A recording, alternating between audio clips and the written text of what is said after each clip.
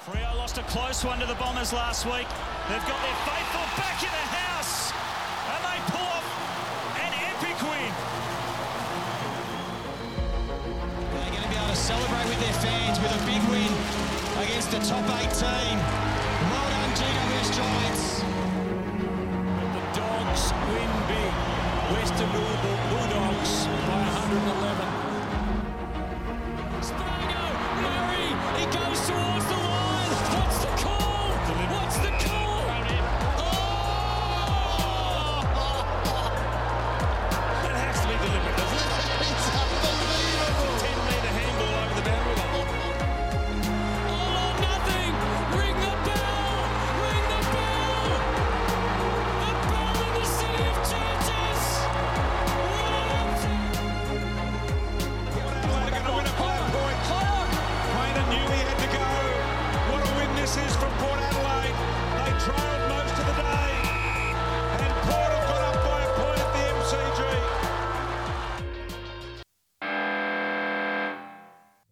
Welcome to Sports Speak Podcast. Today, I am joined by Jono and Charlie to discuss all things AFL.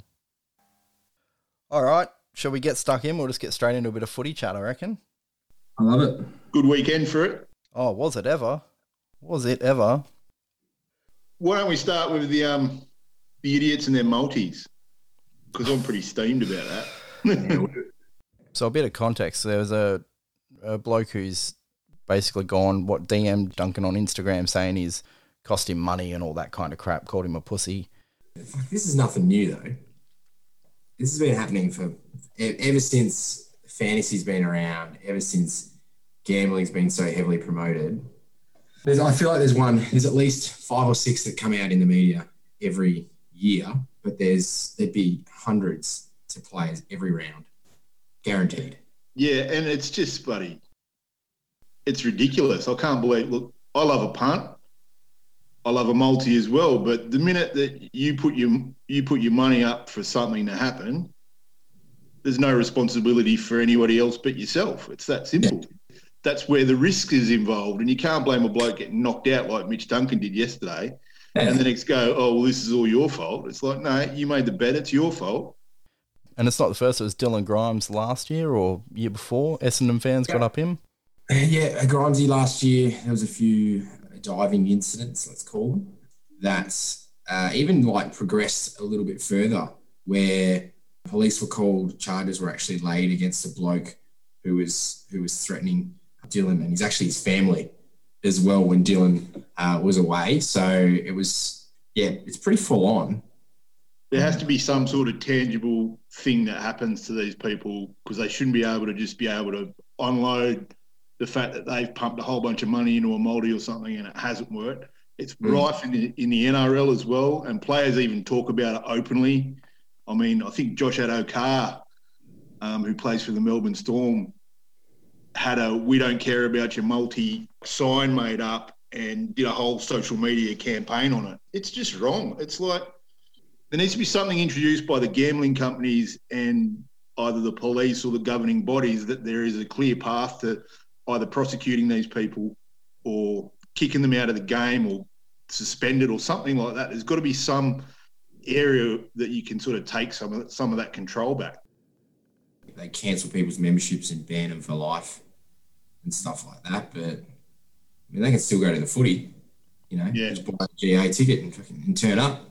So there needs to be, you're right, there needs to be something more. And, whether there be some sort of social media abuse law brought in or something like that.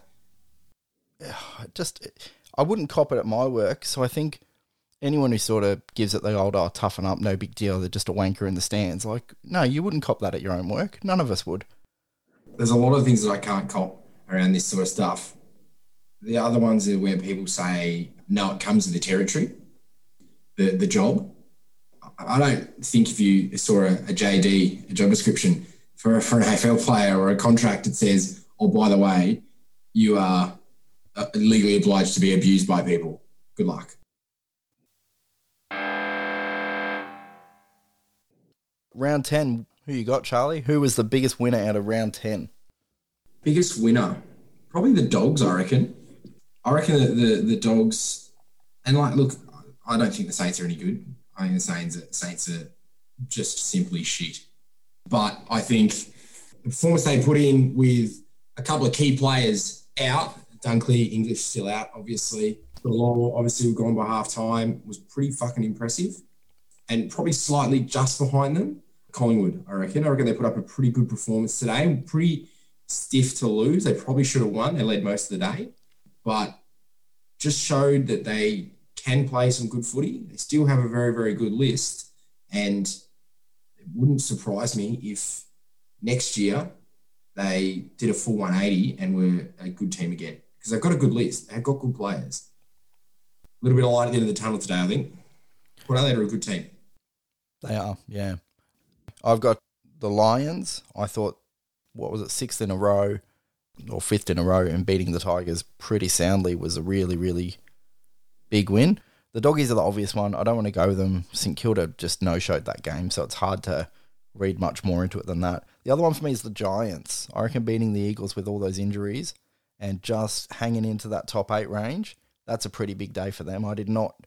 Once I found out Toby Green was out, I wasn't really expecting that.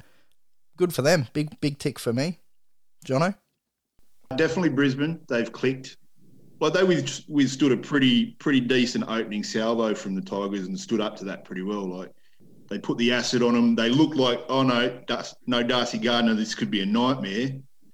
And then from there, they were clearly the better side. But I mean, I really like the Giants today. I get to watch a lot of the Giants games. Basically, their season changed the minute that Cornelio got injured because it threw Callan Ward back into the guts.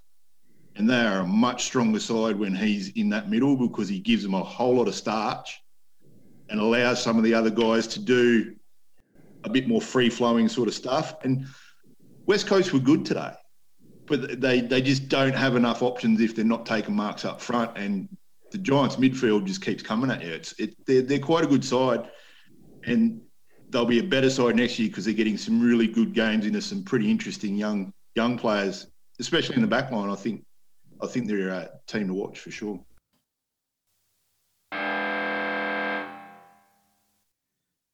Biggest loser. What do you think, Sage? Look, the Saints. I mean, that was just pathetic. The obvious one. It's so obvious, but you can't ignore it. You got done by 111. That's their third loss by more than 70 this year. For the team that I thought would be the freewheeling, high-scoring, league pass AFL team, they stink and they give up really quickly. Yeah, they drop immediately. That's what's concerning. And I actually think Ratton's a decent coach, so I don't really know what to make of the fact that they've blown. You can have one big loss, but you shouldn't repeat the dose twice, let alone thrice. Oh, it's a big concern for me. That's just queuing the rack on the season. Their percentage is awful. They're done. Their run home is awful too. They have some away games at some really tough places to play. They've got to play I think still 5 of the top 6. They've got to play the rest of the season. You think 13 wins probably gets you into the 8. They're sitting on 4 wins at the moment from 10 games. You got 12 games left. You've got to win another 9. Yeah. They're in big trouble. No way. The other one, if I'm choosing a less obvious target, probably the Eagles. Yeah, I just thought they were going to go 7-3, and from there, that's a launching pad to get some home Perth finals, and they blew it against a half-strength Giants team. Yeah, I suppose it's a pretty big missed opportunity. I'd be pretty flat if I was a North supporter today too. Look, I'd be flat if I was a North supporter in general, but coming off obviously last week and playing some good footy, to come up against an Essendon team who have been really hit or miss, a good opportunity to have a crack at another, what's probably not one of the better teams in the comp, probably down the bottom end of the comp, and they got spanked. Just nothing more to it than that. They really showed a lack of effort as well. So I'd be pretty flat with that. Coming off a win and down in Tassie, you'd think you'd get more than that from them, but apparently not. Jono, what do you got? Look, Hawthorn are rubbish, but I think they know that they're rubbish, so there's not too much to sort of say on that. The thing that disappoints me is with Hawthorn is, guys like CJ And Scrimshaw, I think Clarkson sort of muzzled them a bit. Can I interrupt you for a sec? Are you choosing Hawthorn as your biggest loser of the round? Yeah, we got beat by Carlton. That's always a loss. I mean, outside of St Kilda, but we already talked about them. So we were pretty bad, and Carlton were good enough to beat us. And we've shown what we showed earlier in the season is completely gone. So it's going to be a very long 13 rounds, I think. Umpires swallowing the whistle in the final couple of minutes. 3 games this season already decided in the last minute. I am concerned that this will happen in a really big game. Are umpires scared to make a big call at the end? No. I don't think. I think we put way too much emphasis on the last 2 minutes because it's the part that decides the game. Umpires miss calls all the time. It's in the nature of the job. It's the nature of a lot of the rules of AFL are very much interpretation rules. They're not clear, especially 15-metre rules, especially deliberate rules, these sorts of things. So, yes, there's been obviously some controversy of some missed calls, but, I mean, you go back to those 3 games, there's 15 missed calls throughout the game that potentially have cost goals or have cost, sliding doors. Yep. Yeah, it's very much a sliding door sort of thing. I think we put way too much emphasis on an umpire that might miss something in the last couple of minutes because at the end of the day, they're human. They're going to miss stuff. I don't buy into the fact that they're afraid to make the call because, in years gone by, they have made the call. Anything to add there, Jono, or are you just nodding along to Charlie's point? No, I agree wholeheartedly with Charlie. The only thing I'd add is that you make a call, you don't make a call, you're under the same sort of scrutiny. So you're not going to be scared to make the call. You just either make it or you don't in the heat of the moment. And it's like, you cop it and you move on. This is an interesting one, and Charlie, maybe you'll have some input on this. And I believe this is just the way players are, but I'm going to pose the question. So today at the final siren, Collingwood had lost to Port. Within seconds of that happening, players are having a laugh, chatting to each other and their opposition. Should they care more? Look, game's over. I'd be more concerned with laughing and joking before a game. After the game's over, you shake hands. Back in the day, you'd go and have a beer with a bloke after a game. There's still sports they do that around the world. Cricket every time after a test. If you're laughing and joking with a bloke before the game kicks off, then I'd be a little bit more concerned than having a laugh and a joke afterwards. Why is that though? Curious. After the game, all you can't do anything. Before the game, if you're laughing and joking it feels like you're not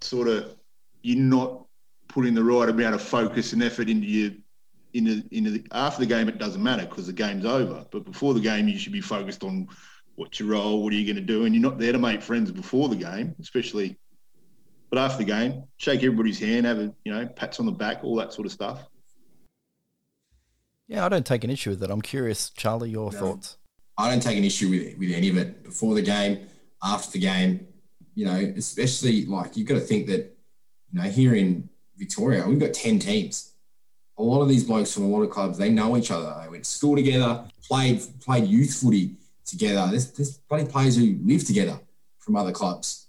So why do we care so much if they see someone they know and they want to say g'day and, they've just been battling it out for 120 minutes. Why can't they just shake hands, have a laugh and have a smile with their mates? They're projecting how upset they are with the result on something that really doesn't have anything to do with it. No, it has nothing to do with the result. Even in games, I've seen players chatting, having a smile, having a laugh with each other. I don't think that there's any right to question whether or not these people want to be there or, if they care because, why do they people all of a sudden jump to the fact they don't care? Why do we jump to the worst possible scenario? It's weird, isn't it? I agree. Yeah, I don't know. But you think about basketball and there's, times where they go up against each other for 7 games in a row in a 7-game series. And at the end of it, if it's a heartbreaking Game 7 loss, they're still, hugging, shaking hands, having a joke with each other, probably talking about, how's the family, these sorts of things. In NFL, they're, players are picking up other players from other teams. And if you've ever watched any of the Hard Knocks series, which is the training camp where they follow a team around through training camp in the NFL, they go up against other teams in training. They show, highlights from the practice games. They've got players on the mic and they're, complimenting other players from like the other team. There's quarterbacks who are getting hit by a defensive line and they're saying, geez, that was a good hit. Love it. The world is so different over there with those things than it is over here. I've never heard commentators in America questioning someone's loyalty to their own team or their effort based on giving LeBron James a hug after the game. Yeah. So I watched a bit of the Hawks and the Blues, Jono, and I know you're not a huge Chad Wingard fan, and I'm not here to totally can individuals, but I mentioned to you, he ran out of the centre square, had a bloke arms wide out on the lead, 20 metres either side of him, all on his own, and he burned him off and took a shot for goal, and it was touched 5 metres out through for a point.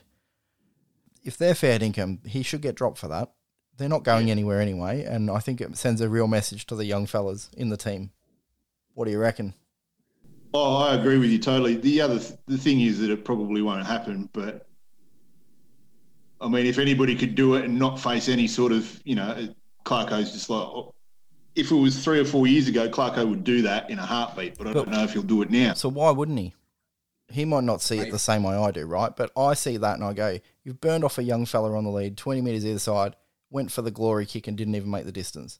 Am I expecting something different of him than his own coach probably does? Or is it just, or am I right here and it's just that greedy stuff is the stuff that Clarko should go, well, what are we, 2 and 8? Let's cut that shit out now. I think part of it is you bought the ticket, you got to take the ride, unfortunately. Like, that's who he is, that's how he has been. I think Clarko would have been much more surprised if he would have hit that bloke up 20 metres out, to be honest. But I'm finding it really hard to sort of get a feel for where Clarko is at, like whether he wants to teach or whether he wants to coach or he wants to make examples of people. He's not doing anything that he's done consistently over, through the last, like he's different from even 2 or 3 years ago. So I've got no idea. If it was Clarko in 2016, he'd have dropped Chad for 2 weeks, but I don't see him doing it now. Your thoughts, Charlie? I know you're obviously a Tigers man, but they're a pretty disciplined team. Well, 2 things with this.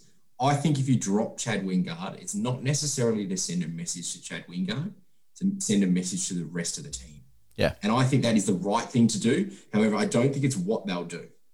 I think what they'll do is they'll leave him in because they don't want to send a message to another team that we don't really value Chad that high that we're just going to drop him.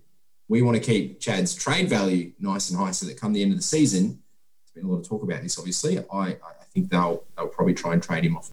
Well, I'm still, it's of all the trades that we made, and like I think the O'Meara trade's really bad, but that Wingard one was never the right move, even at the time. Now, Charlie, on a previous episode, we had a conversation with Jimmy about how do we put this delicately? Large shits that he was finding around his house, and he was investigating it further. Now, he's not here on the pod today, but he did have an update he wanted me to share, so here we go. Badger update. So this is the update about the stool samples that he keeps finding human-sized shits, he reckons, and he thinks there's animals on the loose, ferrets and whatnot. So it was cats, all the cats all along. We've popped some tea tree oil around the place and picked up some lavender yesterday, so fingers crossed. He also wanted to mention Aaron Hall has got rid of the cornrows. Well, that's really disappointing. I wanted a bit more, a bit more Sherlock Holmes type stuff. How big are these cats? Yeah, I know. They must be ferals. Big old fat ferals out in Sheffield. That's the update. Thanks for listening in to the episode. For more on Sports Speak, you can catch us on Instagram under sports_speak_podcast. And we will be back with another episode very, very soon. Please subscribe and rate on Apple Podcasts or Spotify. Thanks, guys.